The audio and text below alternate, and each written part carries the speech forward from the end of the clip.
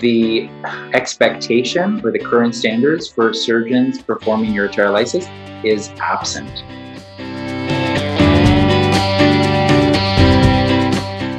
Welcome to MIGS Front Page, the official podcast for the Journal of Minimally Invasive Gynecologic Surgery. Listen in as we discuss the latest and greatest JMIG articles focusing on the cutting-edge research in the field of gynecologic surgery. I'm your host, Peter Movilla, coming to you from the University of Kentucky College of Medicine.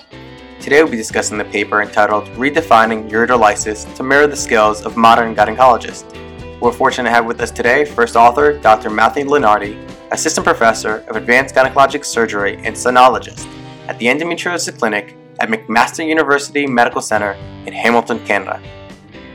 Thank you for being here.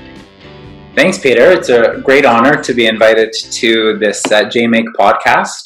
As you may know, I'm a huge fan of social media, and so being a part of this and getting to further spread the message of this work is a really wonderful opportunity, so thank you.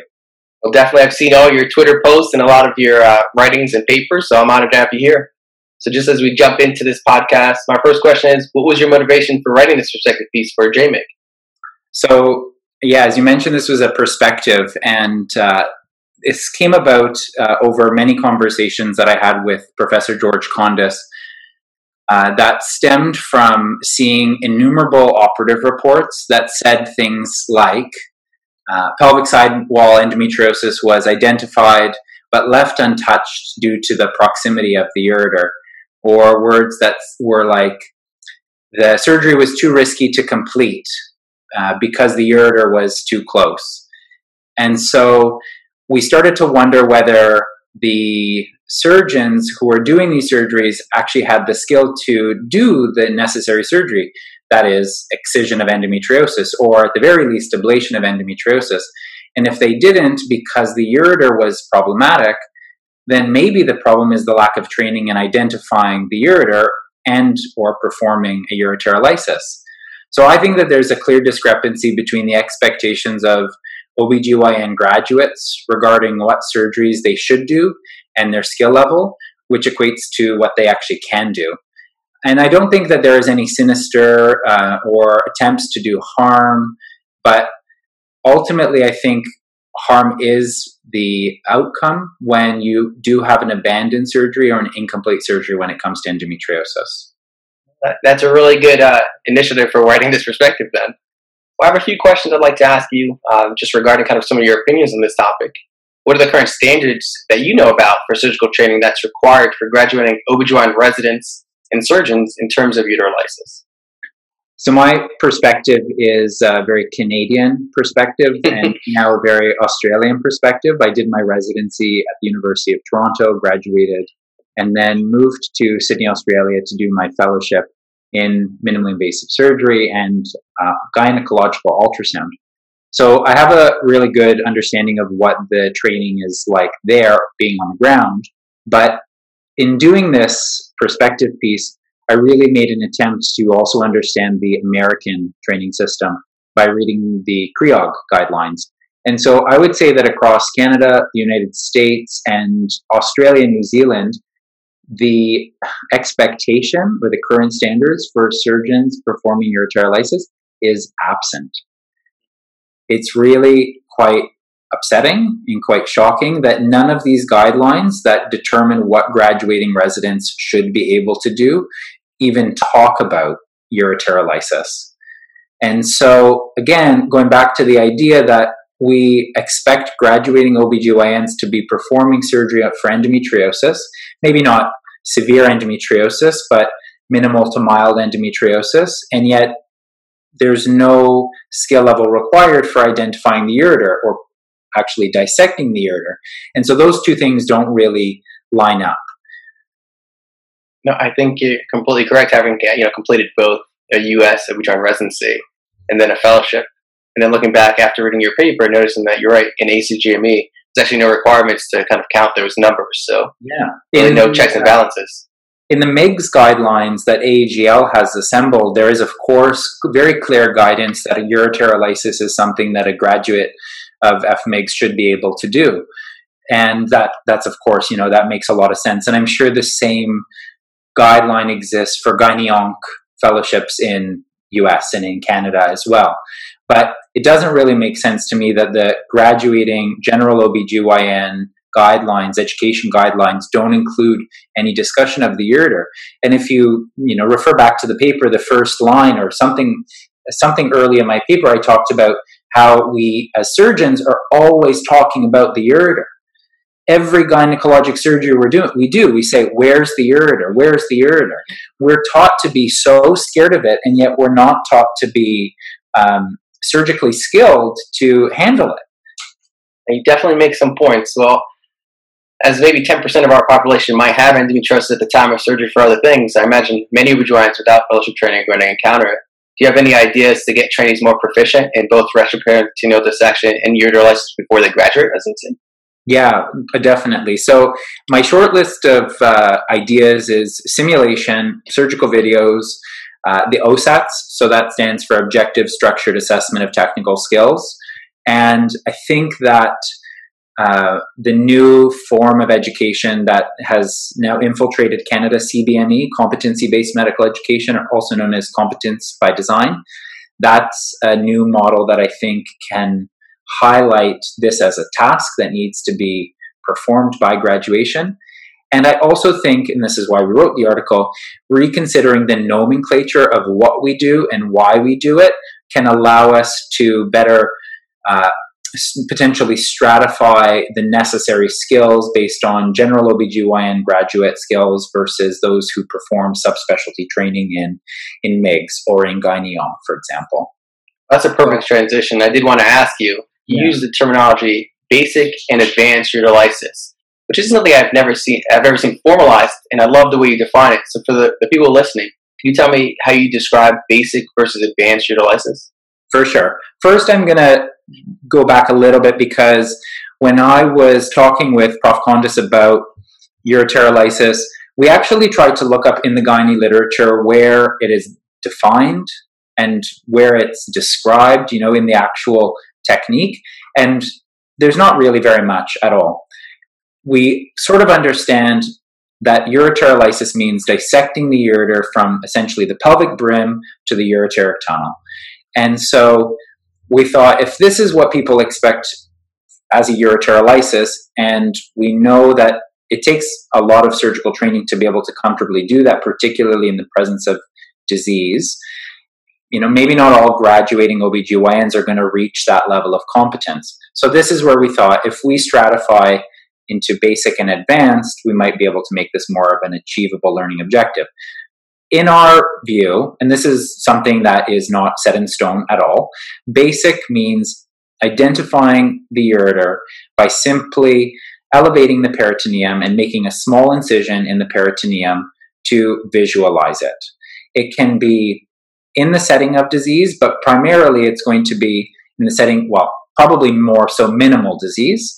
If you have, again, pelvic sidewall endometriosis, or if you have a larger uterus where you simply want to identify the course of the ureter. There's no intention with a basic ureterolysis to really truly do the full pelvic brim to ureteric tunnel dissection. Advanced ureterolysis is exactly that, the full dissection, and it is associated with pathology. So ureteral endometriosis, a broad ligament fibroid, a cervical fibroid, or a big adenomyotic wide uterus, where you actually have to follow the entire course of the ureter. That's what we would define as the advanced form. That was eloquently put. And who do you believe should perform basic versus advanced ureterolysis? And when do you think it's reasonable to request urology for assistance? This is the most controversial question, and I apologize. If anybody has been watching the Twitter sphere when this article was posted, there's a lot of discussion around why limit the surgical skill level of a graduating OBGYN to simply a basic ureterolysis and not a full advanced ureterolysis. So my perspective piece essentially said basic ureterolysis should be taught to all graduating OBGYNs, and advanced ureterolysis should be taught to all graduates of subspecialty training. It would, of course, never be a bad thing for a graduating OBGYN from their residency to do an advanced ureterolysis, but it may not be within every residency program's capacity to actually teach that. And there may be difference in skill with respect to a laparotomy versus a laparoscopy as well. That needs to be incorporated into that. So I think right now, if we're trying to improve gynecologic surgical skill for graduating OBGYNs, the first step would be to say, let's make sure everybody can perform a basic ureterolysis, right? Because that doesn't exist in our education guidelines. That would be, I think, the first step to do. And then if that becomes achievable, then we can, I think, consider making advancements in that education to encourage more and more people to perform advanced ureterolysis. That might be possible as the specialty evolves. You know, there's more discussion these days about high volume surgeons. So that's a whole controversial topic in and of itself, but there is going to be evolution in our surgical specialty.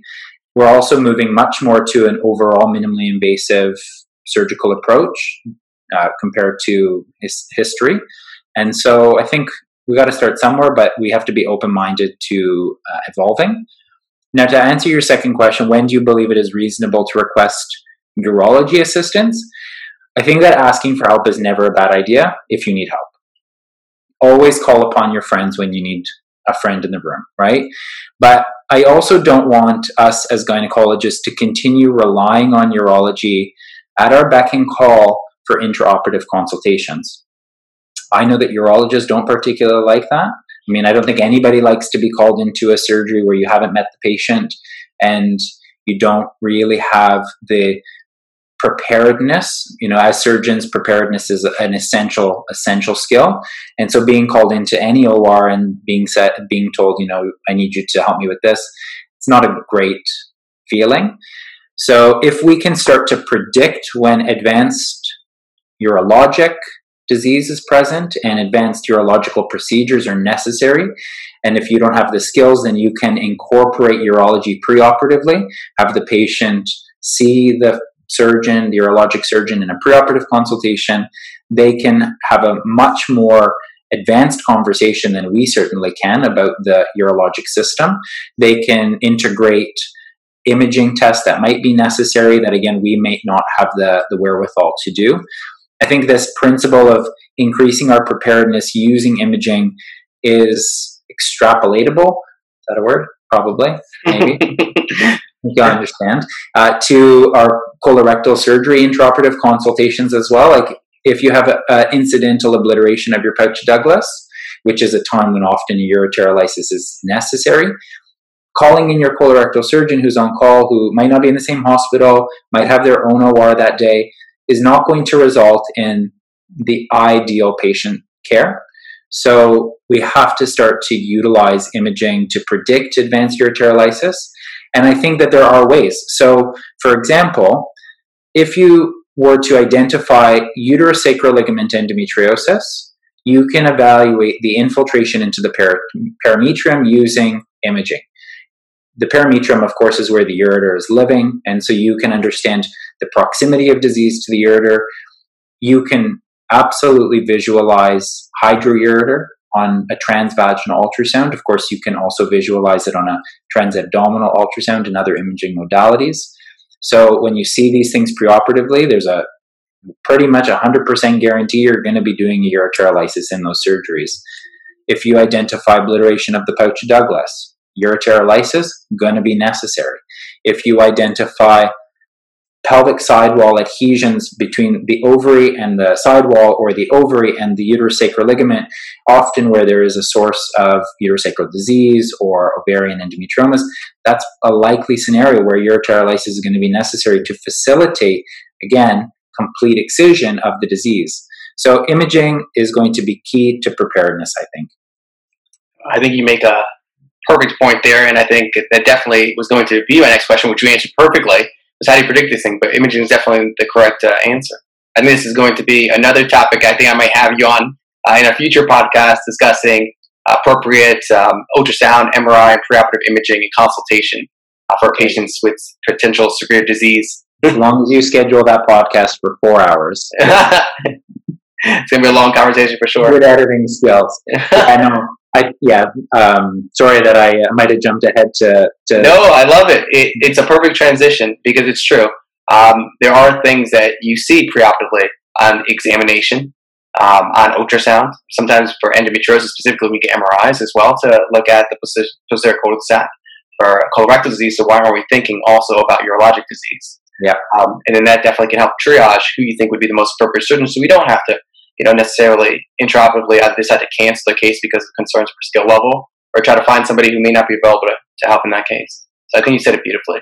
And one of the things that I've encountered is that urologists, I'm not sure if this is necessarily applicable outside of Australia, where I mostly encountered urologists, is that they're exceptional on the robot, but they're not as well trained laparoscopically. So we do most of our surgery laparoscopically, although I know that there are more American gynecologists who are using the robot than in Canada, mostly due to differences in our funding system.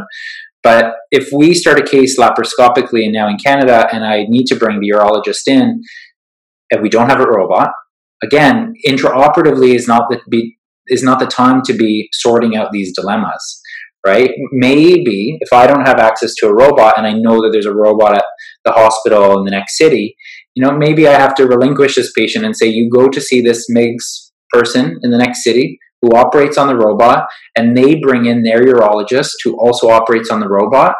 And so, I think that we just have to think about these things to minimize the unfortunate events that are still happening to our patients. Well, this has been a wonderful conversation. I just want to say thank you again for writing this perspective piece, bring up this important topic for our social media platform, for our readers to get this conversation started, because that's the only way our field is going to get better if we start talking about potentially some of our weaknesses. Thank you again for your time. Yeah, thanks so much again, Peter, and I look forward to coming back another chat. If you keep writing, I'll keep calling you. Sounds like a plan. Thank you. I'm Peter Movilla, and thank you again for joining us on MIGS Front Page, the official JMIG podcast. Make sure to check out the full article from today's podcast at jmig.org. Till next time, keep on reading.